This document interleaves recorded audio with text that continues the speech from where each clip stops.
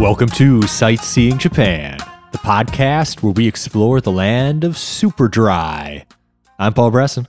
And I'm Jason Nealing. Super Dry, like the clothing company? I thought they were British or something. No. Super dry, like the beer style. Oh. Well, that's an entirely different thing. Yeah. Now I need to look up Super Dry just to make sure. Was it British?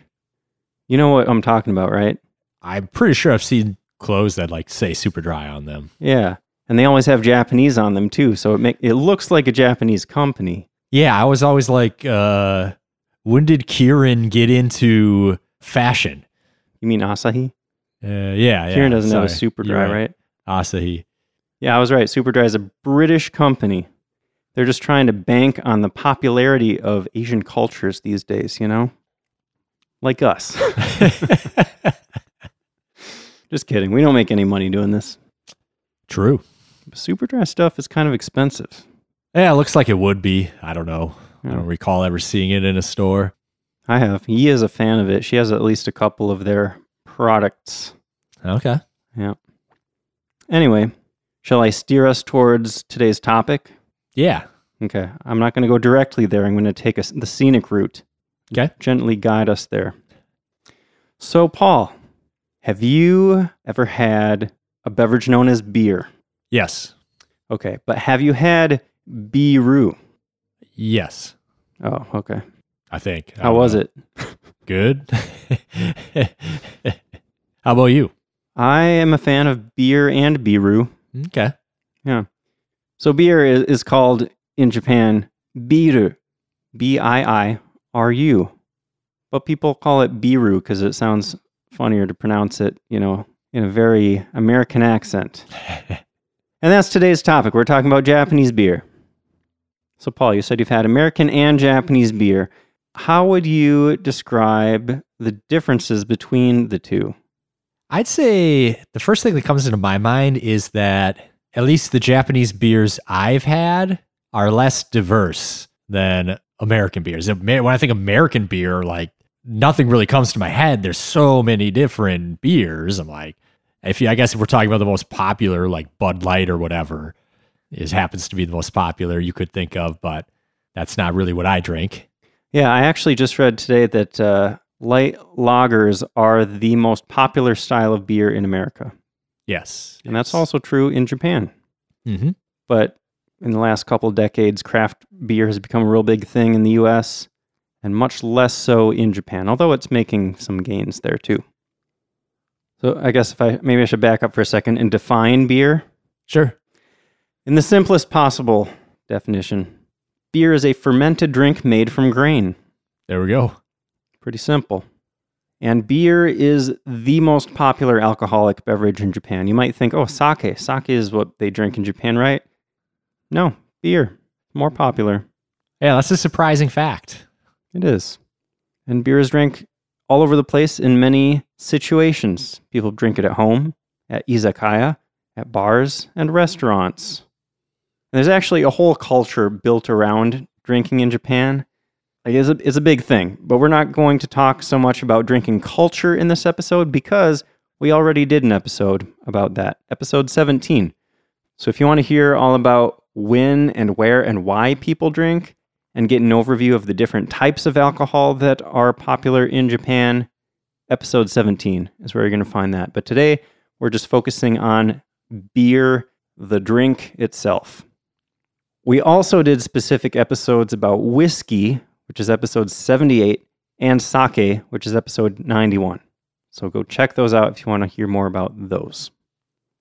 Another interesting thing about Japanese beer is that almost all of Japanese beer that's consumed is made by 4 or 5 companies, depending on if you count Orion as one of the big guys or not. Paul, the world of beer is vast and very confusing. Have you ever looked into the different types of beer, the ways that they're categorized? I mean, a little bit, but immediately it's just okay, that's too much. Yeah, it's just crazy.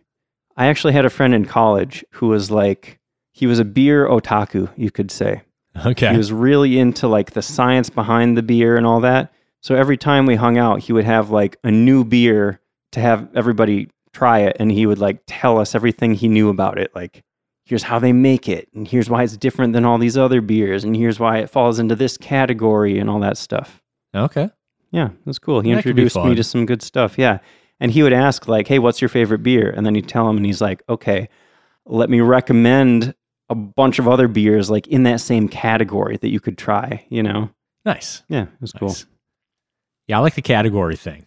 You Yeah. know, there's like certain types of beer I tend to like, and I'll probably like if it's a Hefeweizen, I'm probably gonna like it. You know, Sure. then I might have some preferences over others. Yeah. If it's a real dark beer, I'm probably not gonna like it. I'll drink any beer.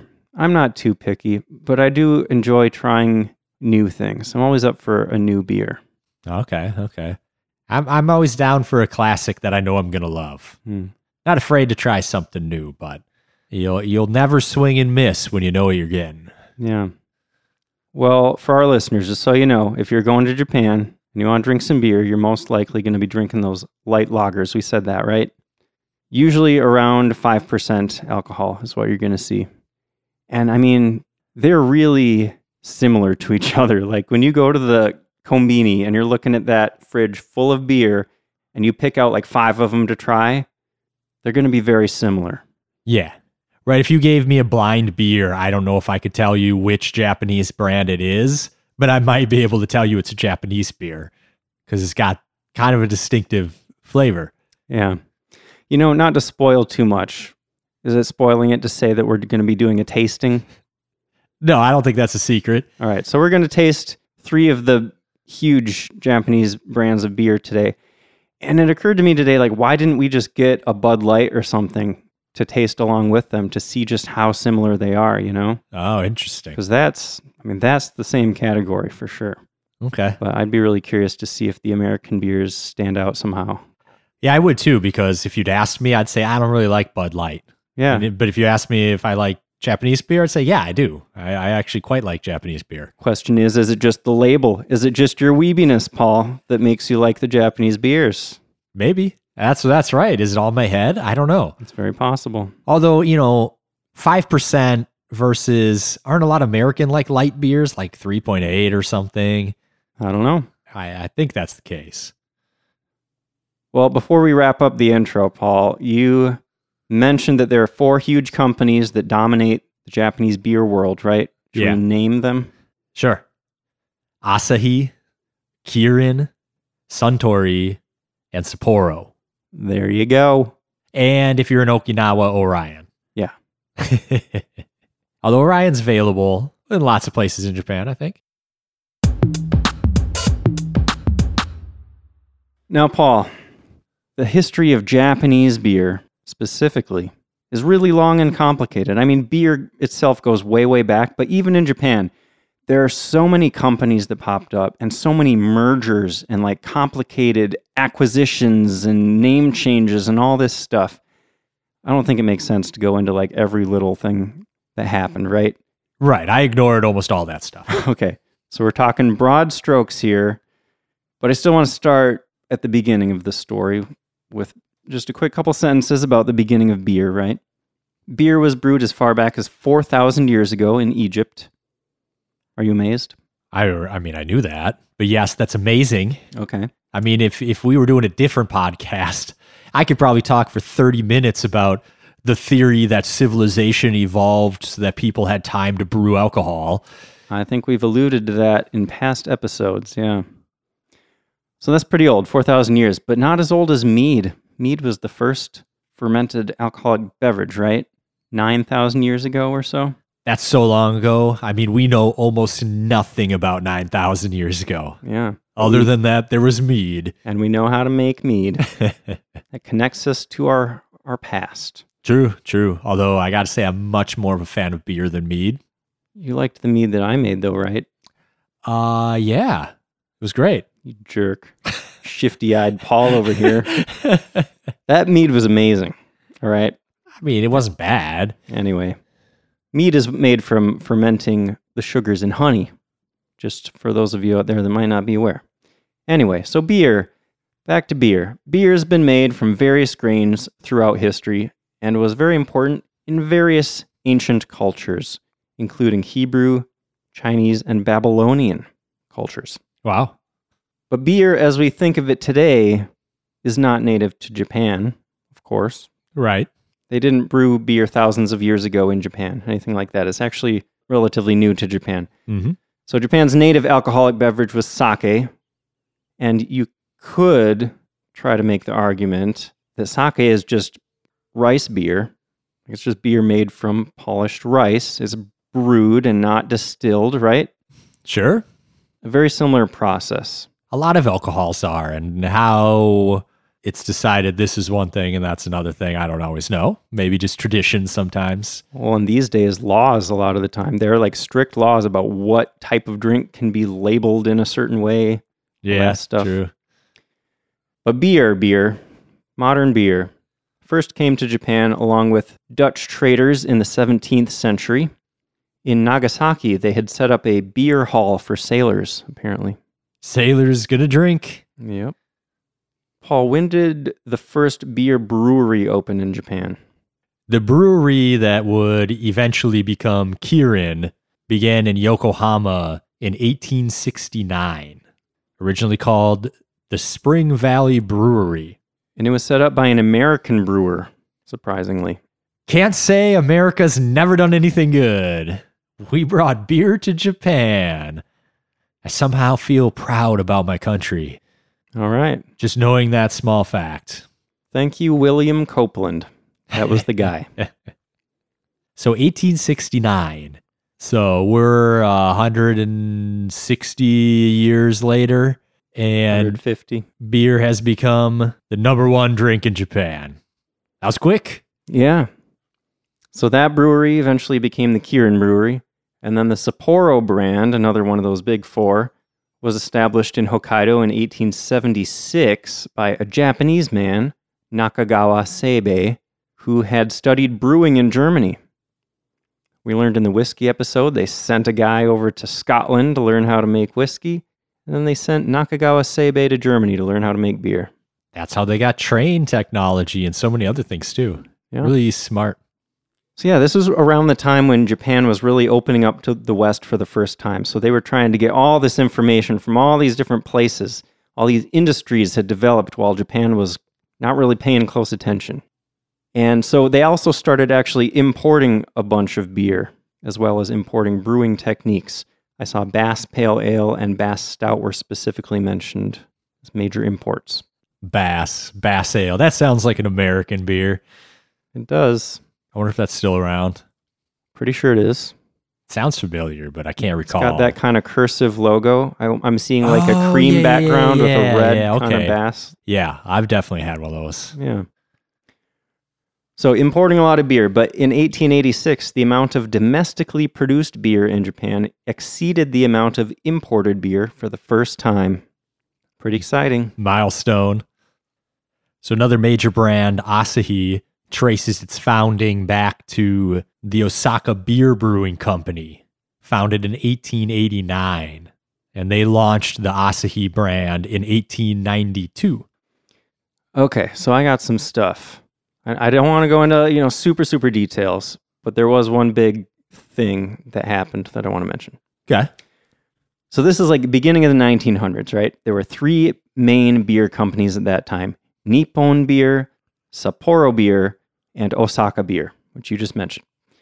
But they saw the Russo-Japanese War a-coming, and they thought, well, things could get dicey here. Maybe it's best for the industry if we team up. Okay. So in 1906, those big three merged to form Dai Nippon Beer. And I also found another interesting little tidbit here. Do you remember at some point when we were recording some episode, I said something like, what is up with all these huge Japanese conglomerates that do everything? Like they're involved in so many industries, like Yamaha and Mitsubishi and all that stuff, right? I do remember that. Well, it looks like the answer to that lies with the Meiji Restoration. Because when Japan opened up to the rest of the world and they're trying to compete internationally in all of these different fields, right? So the government actually tried to get different companies to integrate in a bunch of different industries to make sure they could be as competitive as possible on the world stage. Isn't that interesting? That is. You have all these competitive companies, and the government's like, you know what? All of you get together, do things the best you possibly can, and then we'll export it. So yeah, when it came to beer, they did that. And they also made a law that breweries had to produce a certain amount of beer every year. So that basically made it impossible to start like a tiny beer company. They all just got consolidated. Yeah. So actually, the Minister of Agriculture and Commerce, a guy by the name of Keigo Kiyota, actually had a really big role in making this merger happen between those big three beer companies. And then Dai Nippon Beer, the resulting big company, became the biggest beer company in the Eastern world. Okay. Pretty cool, huh? I believe it. Yeah. So beer became more and more popular in Japan through the next couple decades.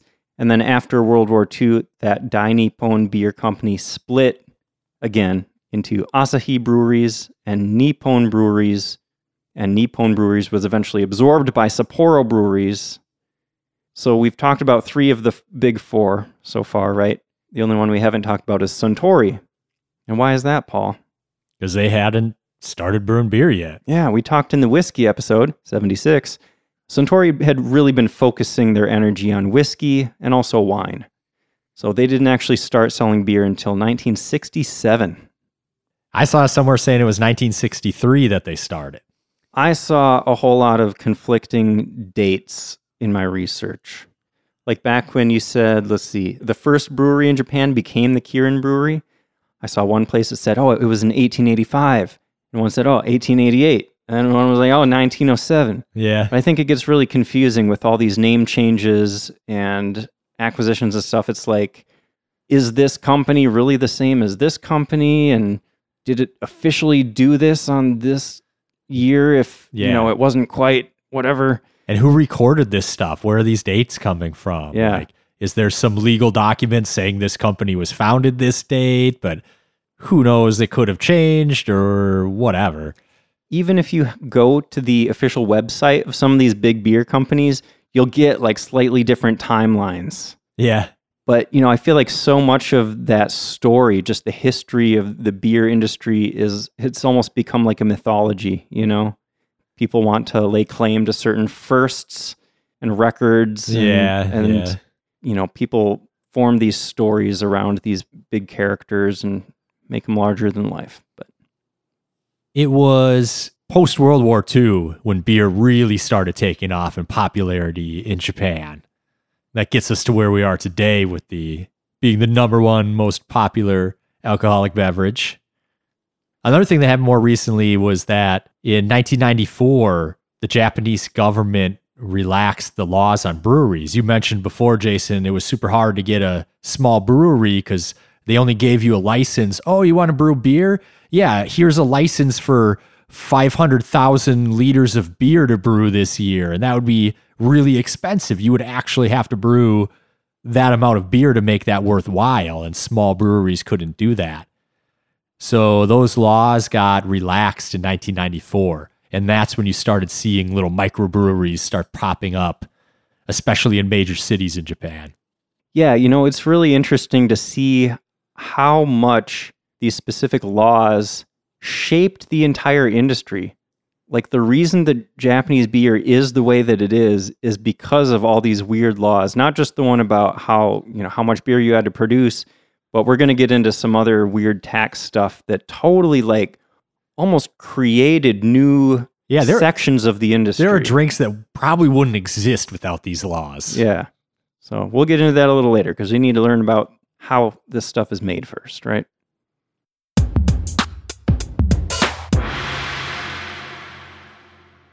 So how is beer made, Jason? Well, I'll tell you. It's pretty much the first half of making whiskey. The end. Moving on. So we already talked about it in the whiskey episode, right? There we go. Okay, I'll spend a little more time on it. So first you want a starch source, usually in the form of malted grains. Now, what is malt? I believe grains that have been dried, often smoked. There's a little more to it. Okay. So I found this really useful sentence somewhere. Malt is any type of grain that has gone through the malting process. There we go. Wow. Very informative, right? Yeah. Okay, so the malting process, this is where grains, specifically the seeds, that's kind of the valuable part of the grain, right? Yeah. The seeds are soaked and germinated. They're basically allowed to start sprouting. So there's a lot of chemical stuff that goes on inside a seed at that point, right? Mm-hmm. And then you mentioned that they're heated and dried. The purpose of that is to stop that sprouting process. You don't want to let the grain consume all of that good stuff in the seed. You don't want it just growing into a new plant. So, heat and dry the stuff, and then you could also further roast it to bring out additional flavors. So there's a lot of flavor making that's happening at this point. But the biggest purpose of malting is to get the nutrients and the sugars out of the grain. And again, that helps with flavor, but also those sugars are super important because that's what gets turned into alcohol. Mm-hmm.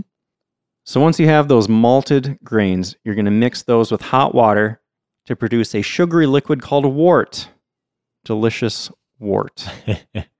And then you separate that wort from the solids and you boil it to evaporate some of the water. And then this is also the stage where you might want to add some hops for flavor. Probably heard of hops. Yeah. And then after you boil it, you cool down that wort and you add some yeast. The yeast is what's going to eat the sugar and turn it into alcohol. It also produces carbon dioxide. And that's why beer's bubbly? Sort of. A little bit. Because, yes, the yeast is producing all of this carbon dioxide, but most of it's actually released during fermentation.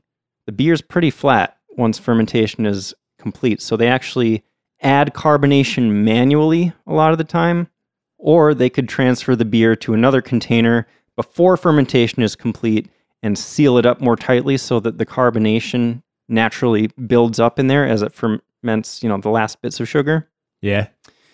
Sometimes that step could even happen in the bottle if they bottle it before the fermentation stops. But I think that's not common at all. Okay. Okay, so then you have beer, right? And this is basically the same type of thing that they called distiller's beer when we were talking about whiskey, because then you would take that and distill it to get, all that alcohol, make it much stronger. Yeah, get to whatever alcohol level you want. Yeah. Yeah, I did a brew your own beer thing with my dad and my brothers a few years back. Yeah. And I don't know what happened. I wasn't there the day they bottled it, but the CO2 must have been off or something because there was way too much CO2 in there. It wasn't Really? even right. The bottles were popping open and even if you hadn't moved it at all, if you opened it, they just sprayed everywhere. And it didn't taste right. The whole thing was just not right. I feel like I've heard of that happening, bottles exploding when people homebrew. Yeah, I don't think one of mine exploded, but I think in my brother's or my dad's closet or something, one of them just blew up. Oh, man. Just sitting there. Yeah. It wasn't shaking. There wasn't even light on it. Yeah. I think maybe one of the flavors we did actually turned out right, and the other one was just wrong. Just too bad. We had fun making it, but, cost a few bucks. We were hoping to get a few beers out of it at least. Yeah. Okay, a couple quick stories. One, when I was in college, there was this guy that I was in some classes with, but I didn't know super well. But we lived in the same apartment building. He was a floor above me or something. And one day, I'm walking home, and he sees me in the stairwell, and he's like, "Oh, hey man, I just brewed a bunch of beer. Here, have one." And he just handed me a bottle of homebrew beer, and I was like, "Holy crap, that's so nice!" I feel honored to get to drink something that takes a while and a lot of effort to make that, right? Yeah. Just to hand one to me was wow, that's awesome. That is cool. Yeah. Although it did get me thinking, maybe I'm wrong, but what would you do today if one of your neighbors you'd never met before just stopped you in the hallway and was like, "Hey, I brewed a beer"? I knew this guy. It's not like it was totally random. Okay. If a random neighbor now said that to me, I'd probably be like, "No, thanks." Why are you talking to me? Yeah, just the unusualness of that situation would give me pause, Yeah. Like, hold on. Okay, but you knew the guy, you just weren't like close friends. Yeah. Okay. I knew him well enough to, think that he probably wasn't trying to poison me or whatever. What was the other story? Oh, on my last trip when I was in Miyajima, I stopped at this little restaurant owned by an old couple. And the woman, well, they were both super friendly, but this one woman was like talking to me and talking to this other American guy that happened to be there. And he was like talking to her about home brewing beer. And like they were having this whole conversation. And I had been talking to her a little earlier. So she like would look over at me and be like, "You do that too? You brew beer at home? Like, is this an American thing?" I'm like, no. Mead, I made mead, but not beer. I don't know. Just a little mental connection. Okay. Is it like kind of trendy and cool to brew your own beer at home? Is that? Yeah, I think that's been a trend in the last 20 years. I don't know. Is like moonshine still not cool though? Why wouldn't moonshine be cool? I don't know. People still distill alcohol at home, right? Yeah. But have you known anyone that's ever like made actual like alcohol at home? No. Yeah, probably not. It's probably more of a regional thing. I think like Kentucky, Louisiana. Right. There's like certain stereotypes attached to like moonshine in our country. In Red Dead Redemption 2, I had to go down there and deal with some moonshiners. Or you go deal with them. Well, did you murder them all? No comment. We're talking about a video game, by the way, everybody. Yep. Perfectly legal. Legal murder. Man, that stuff is flammable. Anyway, so we said that most beer in Japan is a lager, right? Yeah. So I wanted to say a little bit about what that means. What is a lager? So without getting too technical, there are two main categories of beers. You got lagers and you got ales. Yeah. So lagers are made with bottom fermenting yeasts. They use less malt and less hops. And they're fermented at cooler temperatures. So all of these factors make lagers less bitter, lower alcohol, and generally less flavorful beer that's also lighter in color. That's a lager. That's my preferred. I've always liked lagers. I think it's the bitterness thing. I don't like coffee. I don't like bitter things. That's why I don't like dark beers, I think. Can you believe that, everybody? Paul doesn't like coffee. Yeah, that's true. But yeah, I never made that connection, but I guess that makes a lot of sense. I personally love coffee, and in my adult years at least, I find myself liking bitter things more and more. Yeah, you're always like, "Hey, Paul, want to try this dark roast coffee brew?" I know better than to give you something coffee-y. No, like beer. You had like these coffee beers or something. Oh. Like a year ago that you were trying to get everybody to try. And I was just like, those were hot chocolate beers, Paul. And they were freaking amazing. And I've been looking for them this year and I can't find them anywhere. If anybody out there is looking for a really amazing beer that's based on Mexican hot chocolate, it's from Stone Brewery. It's called Xocoveza, Xocoveza. Normally, it's an annual thing around winter, but I haven't been able to find it this year. Even on their website, I don't know if they stopped doing it or what, but that stuff is incredible. Okay. Like top 3 beers of my life. Wow. Yeah. Everyone's been doing these extra pale ales or extra pale ales, and I just can't do any of that. Like, it's just too much for me. I never took the time to figure out what category of beer was my favorite or whatever. But at least as for the two biggest categories, the lagers versus ales, I think I prefer ales. Yeah, I believe it based on what I've seen you drink. Yeah. I could do like a nice red ale, but that's like as far as I can go. Those are pretty sweet, right? Yeah, like it's still a little bit bitter, but like the sweetness and not being as bitter makes it kind of work for me. Sure.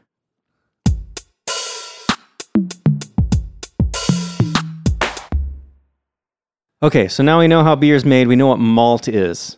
And that was what I wanted to get to before we start talking about this weird taxation stuff, because it's all around malt. Yes. The Japanese government taxes beer based upon malt content. What a weird thing to tax. So if you're going to have beer in Japan, you're legally required to have 50% or more malt in it. And then it's a beer, and then it gets taxed at the highest rate. Right. There are 3 categories. Beer is the most expensive because it's the most highly taxed. Yes. But if you have less than 50% malt, it's going to be a haposhu, which is literally translated as sparkling alcohol. Yeah, I mean, you could think of it as a low malt beer, but it actually can't be marketed as beer. There's just not enough malt. But yeah, so it's cheaper than beer, though, because it gets taxed less. And that's, I think, the whole reason that it exists as a drink. Exactly, yeah.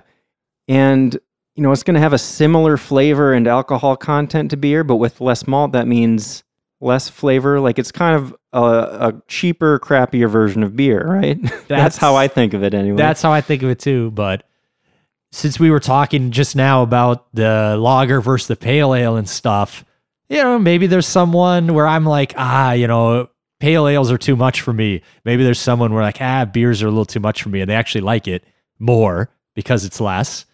Yeah, I did see that, like, for young people and women, I think these other sort of beer categories can be more popular. I mean, if people just don't want to taste beer, it's like, oh, let me get this thing that's a little less beery. That's true. I don't know about you, but beer was a little bit of an acquired taste for me. Like, right when I started drinking, I wasn't like, oh, yeah, I like beer. Totally. But now I do. Isn't that funny? Everybody just decided, you know what? I'm going to start liking beer. I mean, there are people that decide not to do that, but just thinking back over human history, it's like, did anybody ever try beer and was like, this is freaking delicious? Probably someone, but yeah. That is funny to think so many people drink beer, and none of us started drinking it because it tastes good. I mean, I wonder if historically it's just people like the effect of it, and they associate the flavor with the effects they get, and then eventually their brain is just like, oh yeah, give me that flavor. I think your palates can get used to flavors a little bit too. Yeah. No, that's definitely true. But yeah, that's a very interesting thing. Yeah. The psychology of taste. Anyway, so we covered beer and haposhu. There's a third category that's even worse. Or cheaper, anyway, because it's taxed even less. And this is a category called new genre beer, or third category, or Daisan no biru, quasi beer. It's similar to beer, but it's not beer. So this is the newest category, and it has no malt at all. So they don't need to worry about those malt taxes. It's going to be super cheap. It can cost as little as half of the price of beer. Wow. Yeah. So instead of malt, they substitute in pea, soy, or wheat spirits. That's interesting.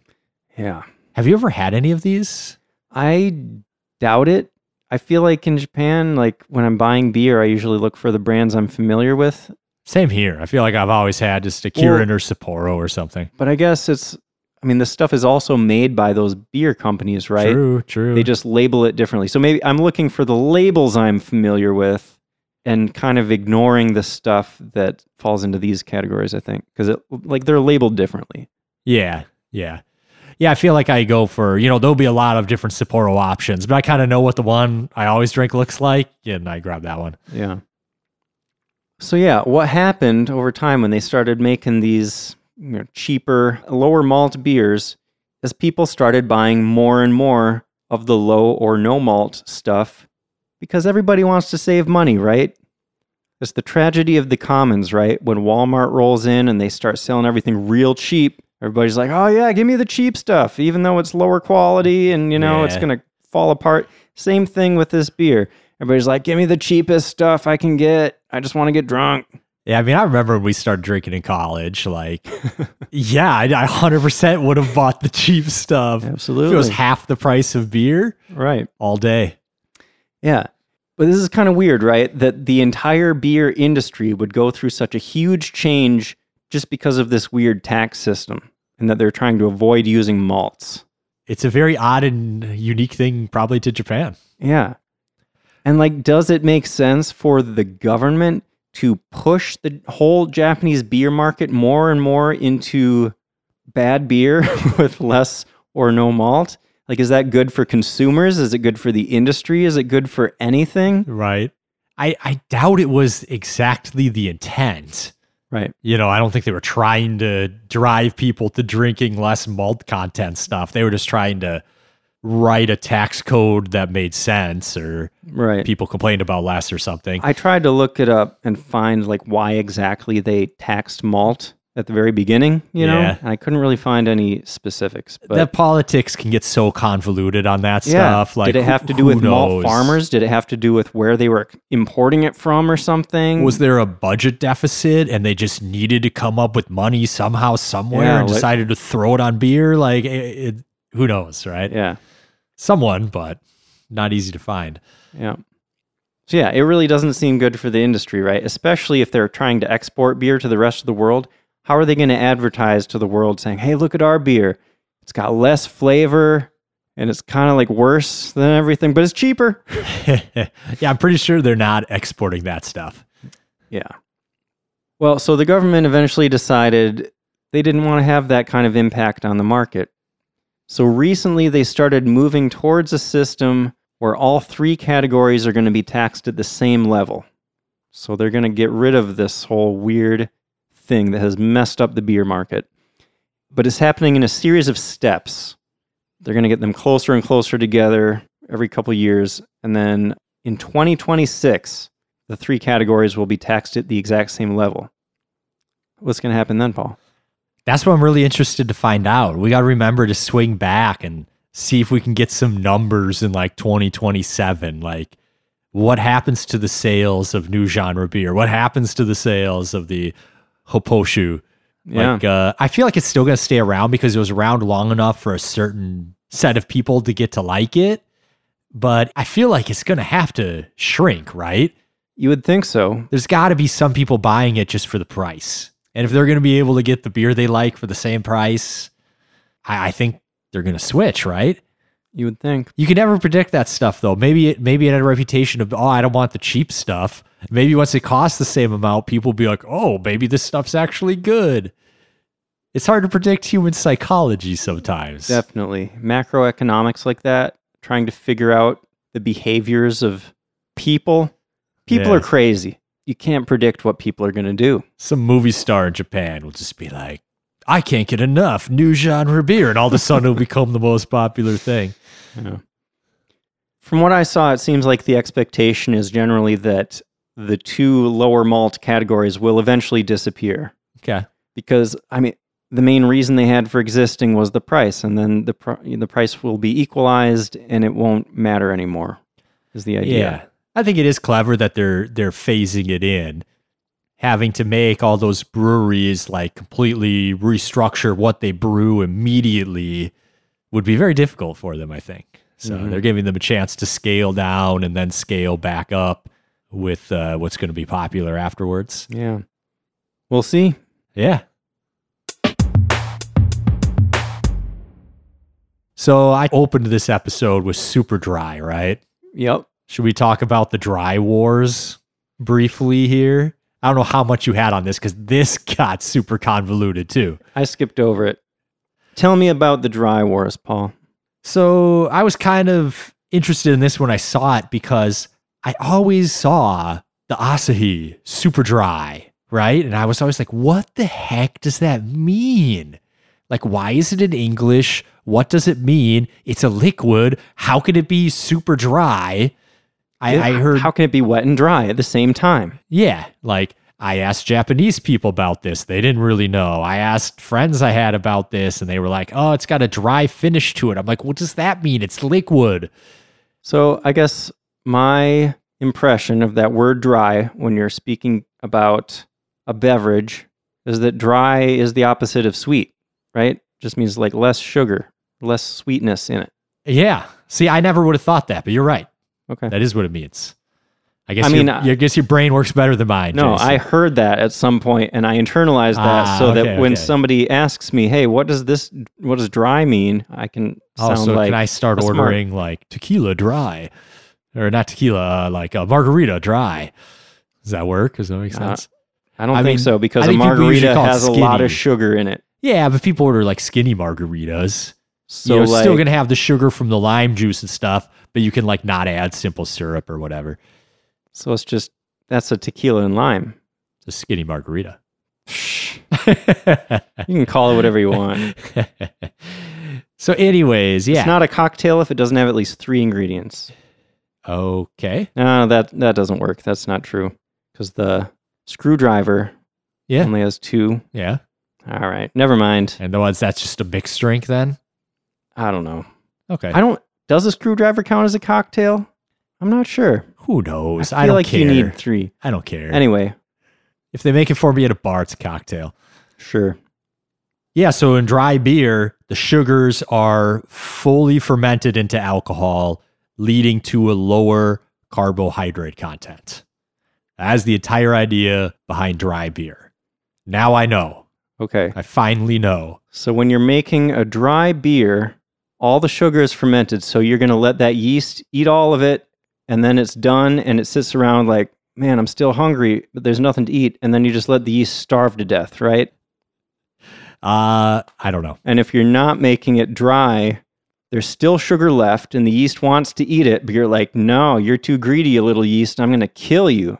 So it's either you murder all of them or you let them all starve to death. Okay. Right? Yeah. That's the difference between a dry and a sweet All right. beer. So the yeast has eaten everything and starved itself to death, and you got yourself a dry beer. Poor little guys.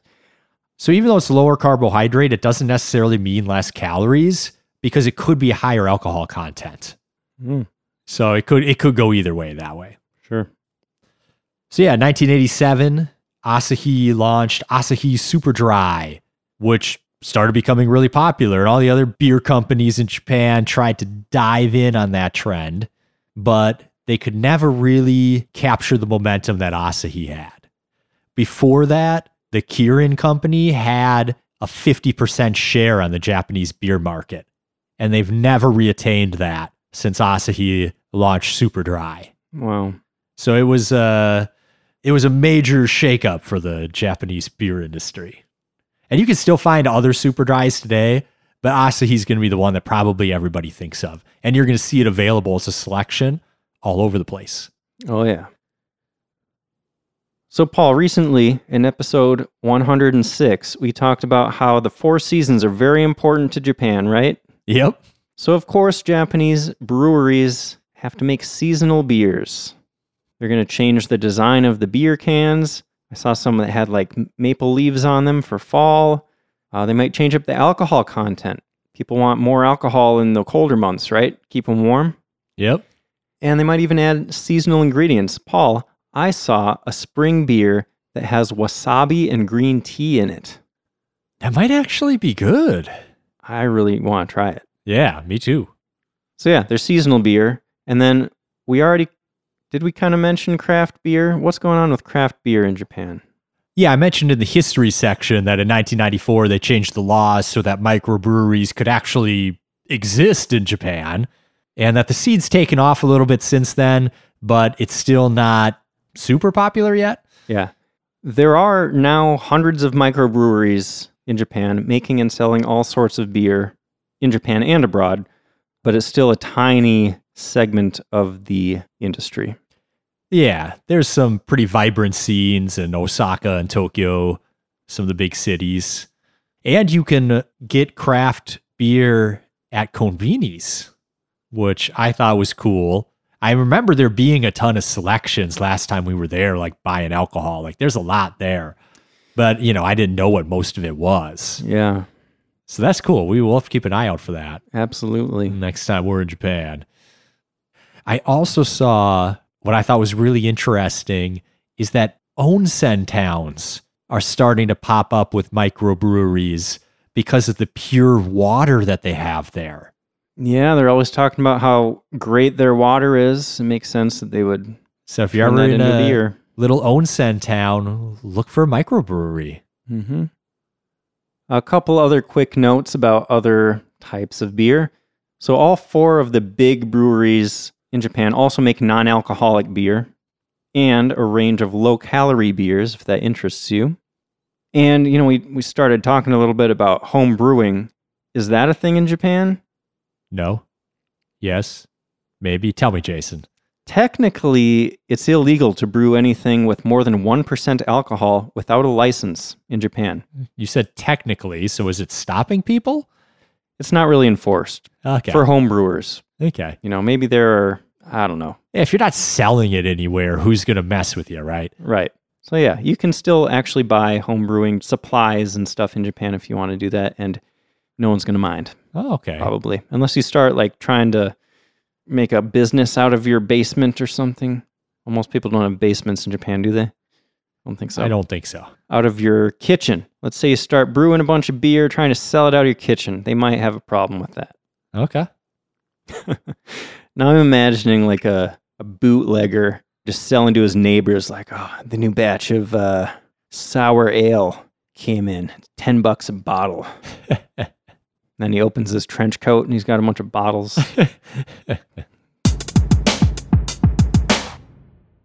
All right, Paul, let's get to it. The good stuff. The best part of the episode. Oh, we're going to taste some beers now? You know it. All right. And Paul, I've been thinking about this a bit Okay. because I want to do a double-blind taste test. Okay. So I have a plan for how that's going to work. Okay. So I have 6 glasses on the counter over there. Yep. 3 for each of us because we have 3 beers to taste. So there are 2 glasses that say number 1, 2 glasses that say number 2, 2 glasses that say number 3.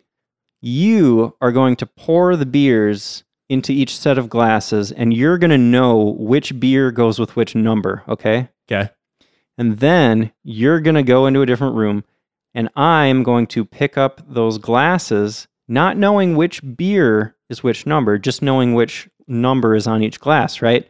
I'm going to arrange those in a certain order that you will not know about, but I will know which number is where. And then I will pull off the number labels. Are you following me? Yeah. Yeah. So I'm just that- sitting here thinking, and you'll be like, all right, this is number 2. Paul, what was number 2? And I'd be like, oh, wait. That's why we have pens and paper, and we both write down stuff so we don't forget. So we're call. both essentially we each have half of the key. Paul is going to know which beer is which number, and I'm going to know which glass is which number. Okay. Okay. Fair enough. So we're going to taste them all, and we're going to put our halves of the key together to figure out which beer is which. Okay. Okay. So what are our 3 beers that we're tasting? We have Kirin Ichiban, We have Sapporo Premium Beer. And the third one is? Asahi Super Dry. All right.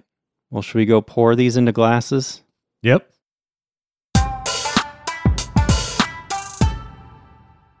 All right, so we got all the beers poured out in front of us. We sure do. I love that we're doing this blind because I don't know about you, but I feel like I have a favorite out of these 3.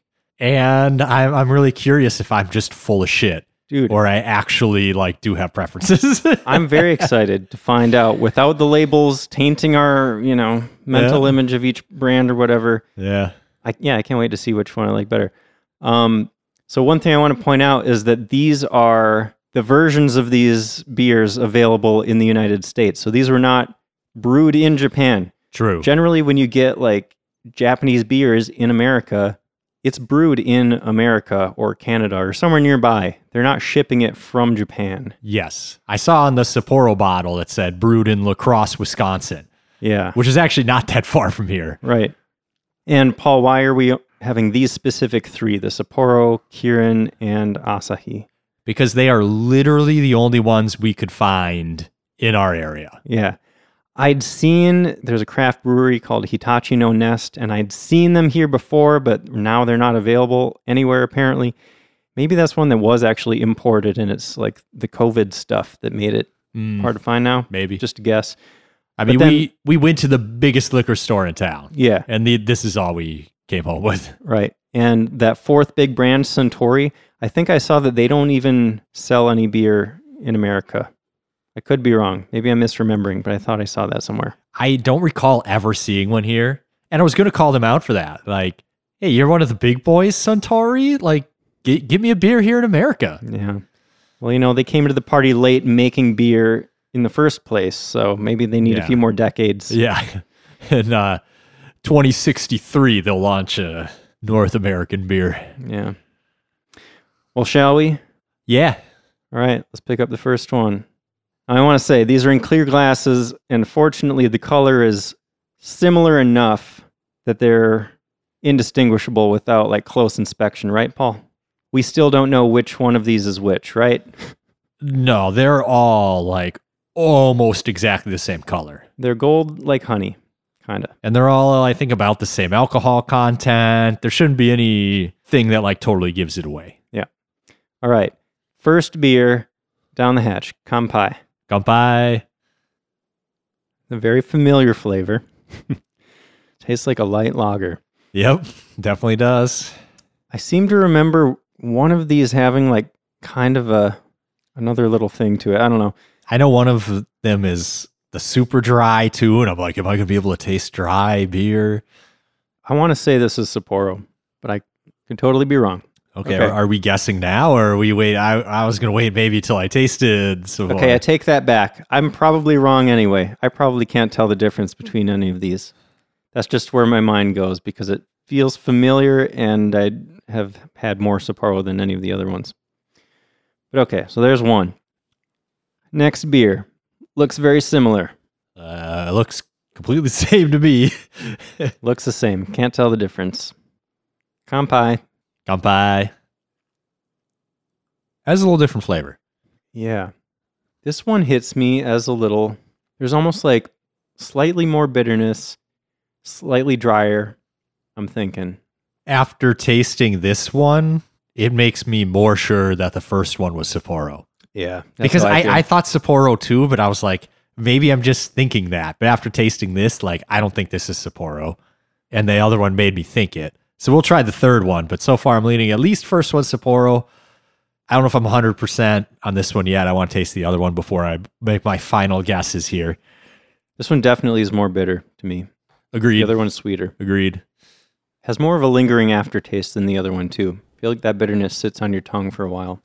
Yeah, the other one, it like finished quick. The first one. Yeah. The first one. All right. Last one. Kanpai? Kampai. Oh, wow. Okay, yeah. I think Kieran, this is Ichiban. How embarrassing is this going to be? You're totally wrong. I'm feeling really confident right now, but I could be just totally wrong. I feel the same. I agree with you on which one is probably which. This just tastes like exactly standard Japanese beer. To me, Sapporo's always tasted a little bit different, and I liked it because it was just slightly different, and I liked it a little more, and some of the other beers have tasted very similar. I don't know. I'm not good at describing beers. Again, it's sweeter. Like, I don't think this is the dry. I'm getting a little tiny bit of like almost fruity character in this one. I can see that. But like I said, I know I've said before, like my palate isn't, super well developed, I don't think. It's hard to describe this and it's hard to pick out specific flavors, but I am actually surprised at how different these three are from each other. Yeah, I expected them to be more like impossible to differentiate. Same here. They're definitely the same style or similar style, but they're not the same. I feel like the first one that I think is Sapporo, I feel like it had like one extra flavor that this last one doesn't have. I'm not sure. Let me go back to it. You're right. I mean, they all just have slightly different flavors. Yeah. It's hard to say like which elements are there and which aren't. True. But the Sapporo, I think, well, I'm referring to it as Sapporo already. I know, but we're just wrong, and we're just... The first one felt familiar to me. Yeah. Like it just felt the most familiar hitting my tongue, and I've drank the most Sapporo. Yeah, same. And the most recently, like, I've drinking a bit of Kirin, but like not for a while. These days, I almost always go for a Sapporo if I'm drinking Japanese beer. Yeah. And it's available. All right, final answers, Jason? Sure. Let's find out which is which. Okay. So you're locking it in, same as me. Sapporo number one. Sapporo, and then Asahi, and then Kirin. Okay. All right, let's pull out the keys. All right. So the first one we drank, what number was that, Jason? That was beer number one. Sapporo. Oh, yeah. What was the second one we drank? Second one we drank was number two. Asahi Super Dry. No way.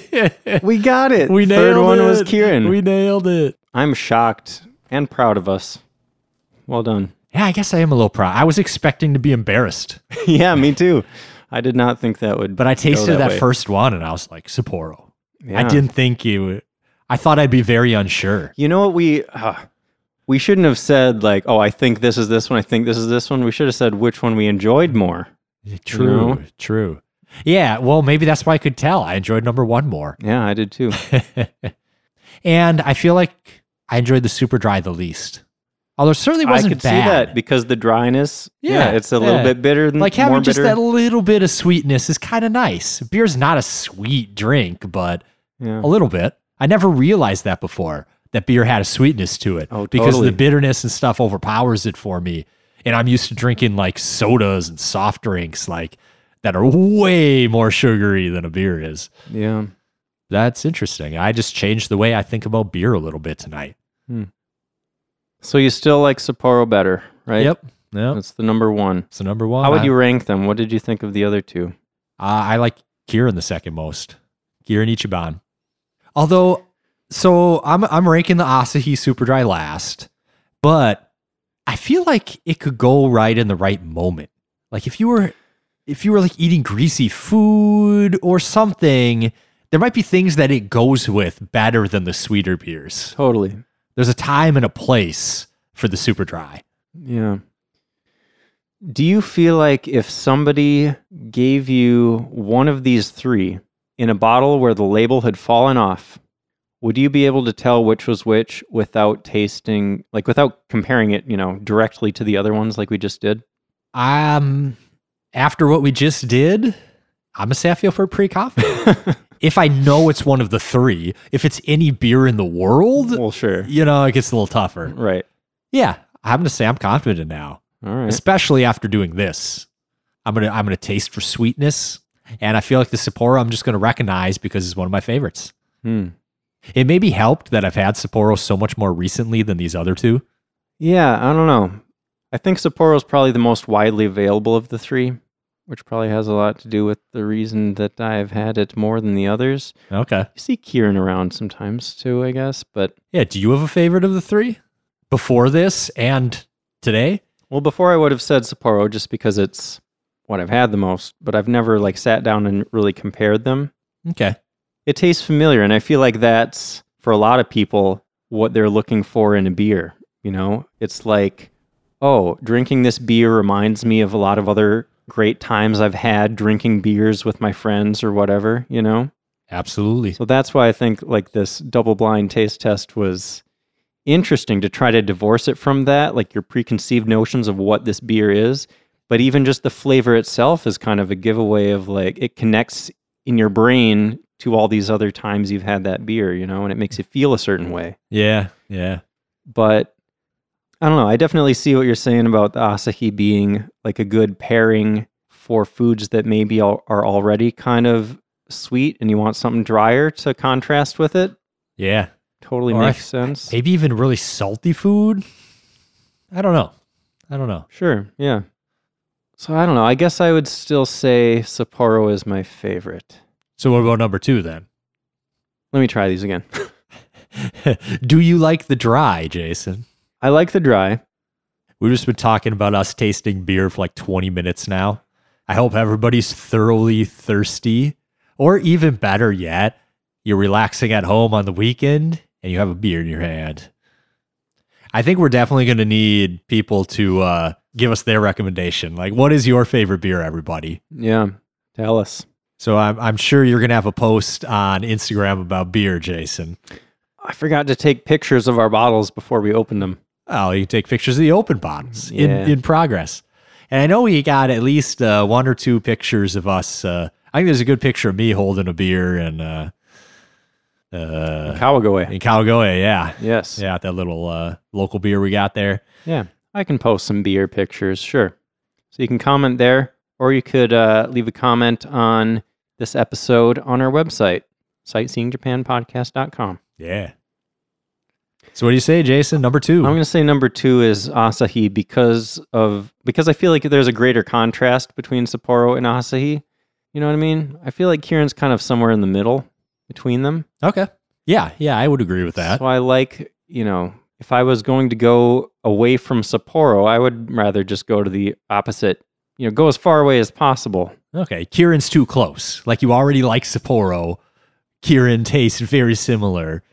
You'd rather just go farther away. Something I feel like new. the Kirin tastes a little closer to Asahi than it does the Sapporo, but Okay.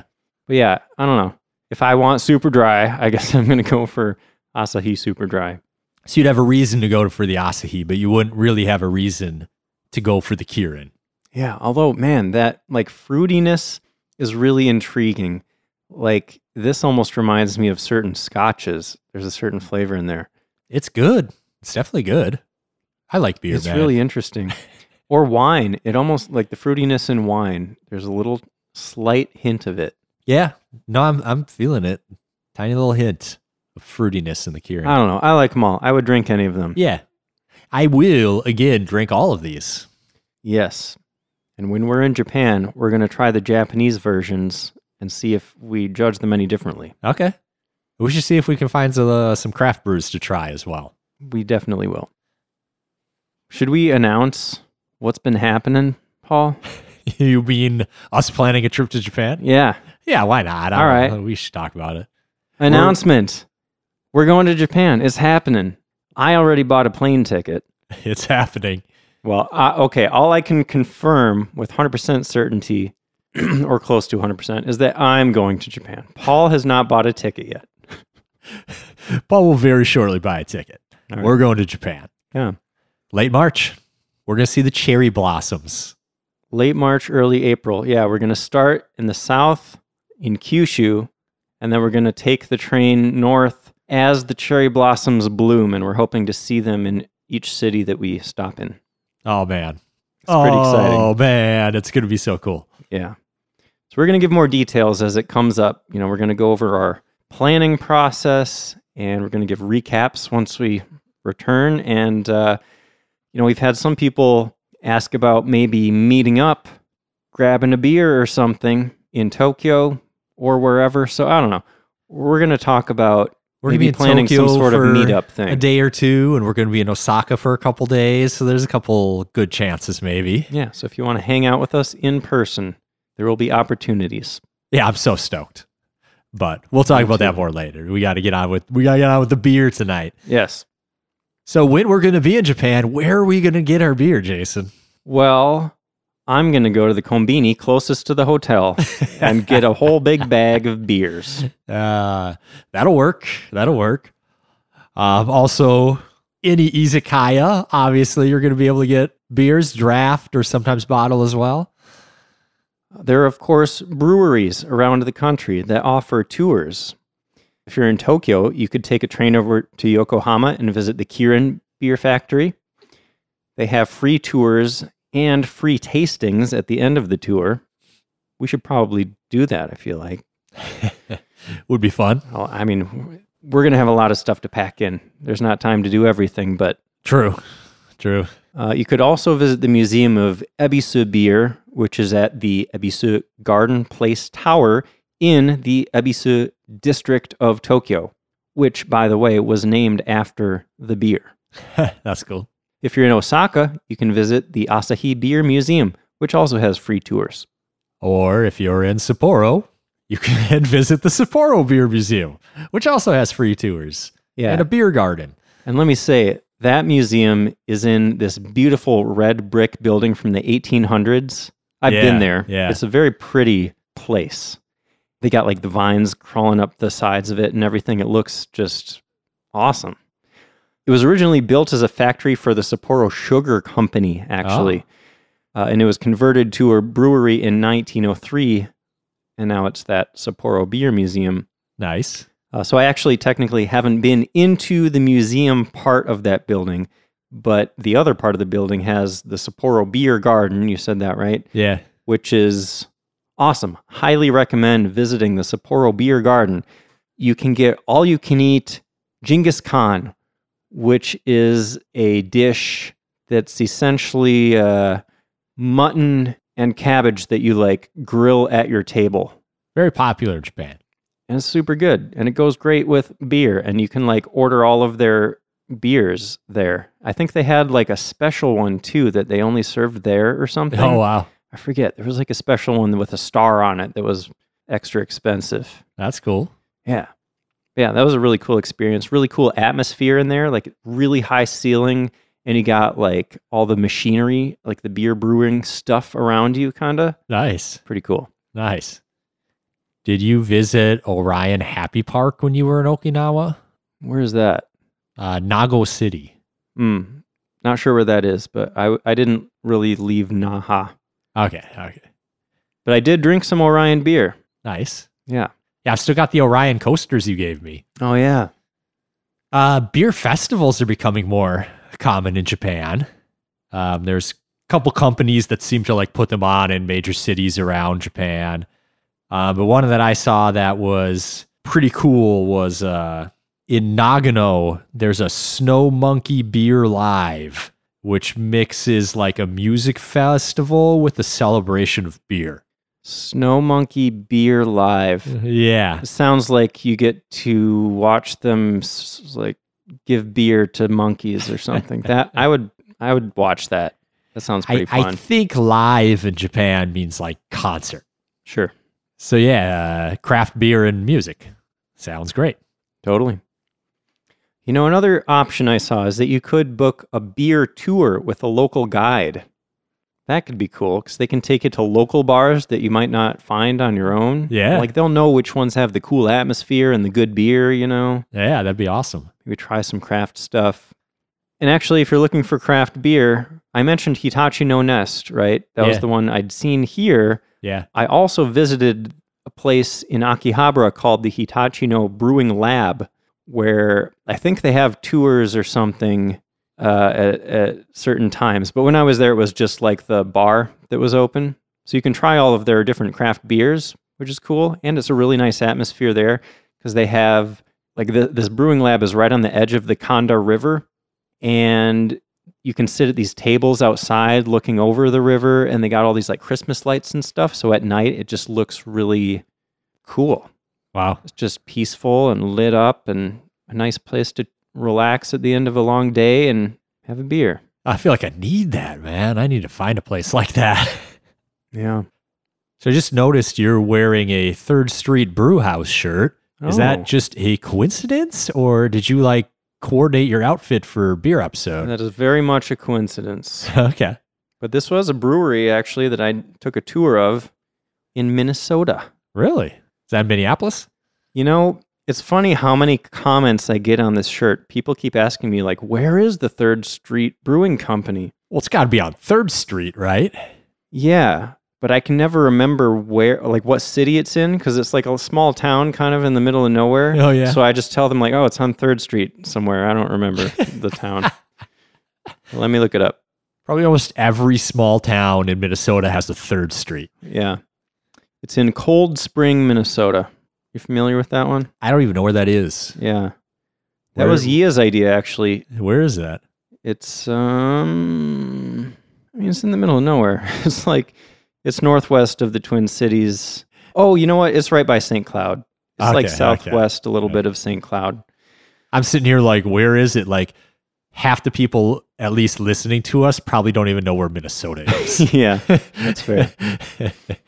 Well, if you're ever in Cold Spring, Minnesota, it's a pretty cool brewery. I got to get there someday. Got a lot of good info. You know, they hire like scientists, like the people that work at a brewery. You might just think they hire anybody, you know, but it's like people that know all the chemical reactions and stuff that are going on in there. Yeah, that's like, cool. They're highly educated people running these breweries. Good at what they do. That's why the beer's so good. Yeah. I got a beer out of a vending machine in my hotel once in Japan. That's becoming less and less common, but there are still a few beer vending machines out there. I've seen that. I saw that at a capsule hotel that I stayed at. Yeah, I think you're more likely to see it at a hotel than like on the street these days. You know, that Kirin, I don't know. I really get a lot of like wine type flavors out of it somehow. Is it growing weird on you? Do you like that? Not really. I'm not really a big wine guy. I think I still do just prefer the Sapporo, but I'm intrigued at how different these other ones are. That's cool. I'm glad we did this. I feel bad now for always. I was always like, yeah, Japanese beer pretty much tastes the same. I regret those words now. Yeah. I take back what I said about Kirin being in between Asahi and Sapporo. It is its own thing. Yeah. I'm glad we didn't agree 100% on 1, 2, 3. Yeah. Well, we definitely have different tastes in a lot of things. Yeah, absolutely. That's all I got. That's all I got. Hope you enjoyed learning about Japanese beer. It's been fun for us. If you would like to learn more about other types of Japanese alcoholic beverages, check out our website, sightseeingjapanpodcast.com. If you go to the episode list page and type in sake or whiskey or alcohol, you'll find some stuff, some interesting stuff. And now we have beer. Yep. What's left? Umeshu, is that interesting enough for a whole episode? I don't know. Probably not, Yeah. but maybe. Every time we think something's maybe not that interesting, you start looking into it and it's like, oh man, there's a whole big thing behind this. It's one of those things where like every time I get that, I'm like, oh yeah, I want some. And then I like, oh, this is good. But by the time I'm like halfway through the bottle, I'm like, I probably would have been happier with beer. Problem with umeshu is it's incredibly sweet. Yeah, it's almost it like is. syrupy. You can only have like one at a time. It's kind of I feel like you need to drink that in a highball. You need to dilute it with something, like that and club soda. Sure. There's enough sweetness and flavor in there that it'll, I should try that. That actually sounds kind of good. I thought that was one of the ways that it's commonly drank. I think we talked about that in the alcohol episode, All right. which I believe was 17. Well, let's save it for the umeboshi episode then. Umeboshi? Umeshu? Umeshu. Maybe we just do a whole episode about ume. Yeah, maybe we should. That's actually not a bad idea. They got umeboshi, umeshu, and the ume blossoms. When's the last time we did a food episode? I don't know. It's been a minute. Well, there we go. All Well, right. anyway, now that we've rambled on and on and on because we've got these beers in us, yeah. what are we talking about next time, Paul? Next episode is going to be about Japanese martial arts. Interesting. I've done my research for this one, and I learned a lot. I'll just say that. Like, I had a lot of preconceptions that turned out to be not really correct. Okay. You've seemed like disappointed in like our last few episode choices. Really? You think? I didn't mean to. Yeah, Give that impression. I don't think you meant to sound like that there, but I think Just you kinda now? did. Yeah. Because normally when you're like pause, well, I'll just say like it means like I hate this thing. I can see how it would come across that way, but that pause actually meant there are so many things I could say about this, but I want to save it for the actual episode. Okay, fair enough. All right. Well, thanks for listening. We'll see you next time.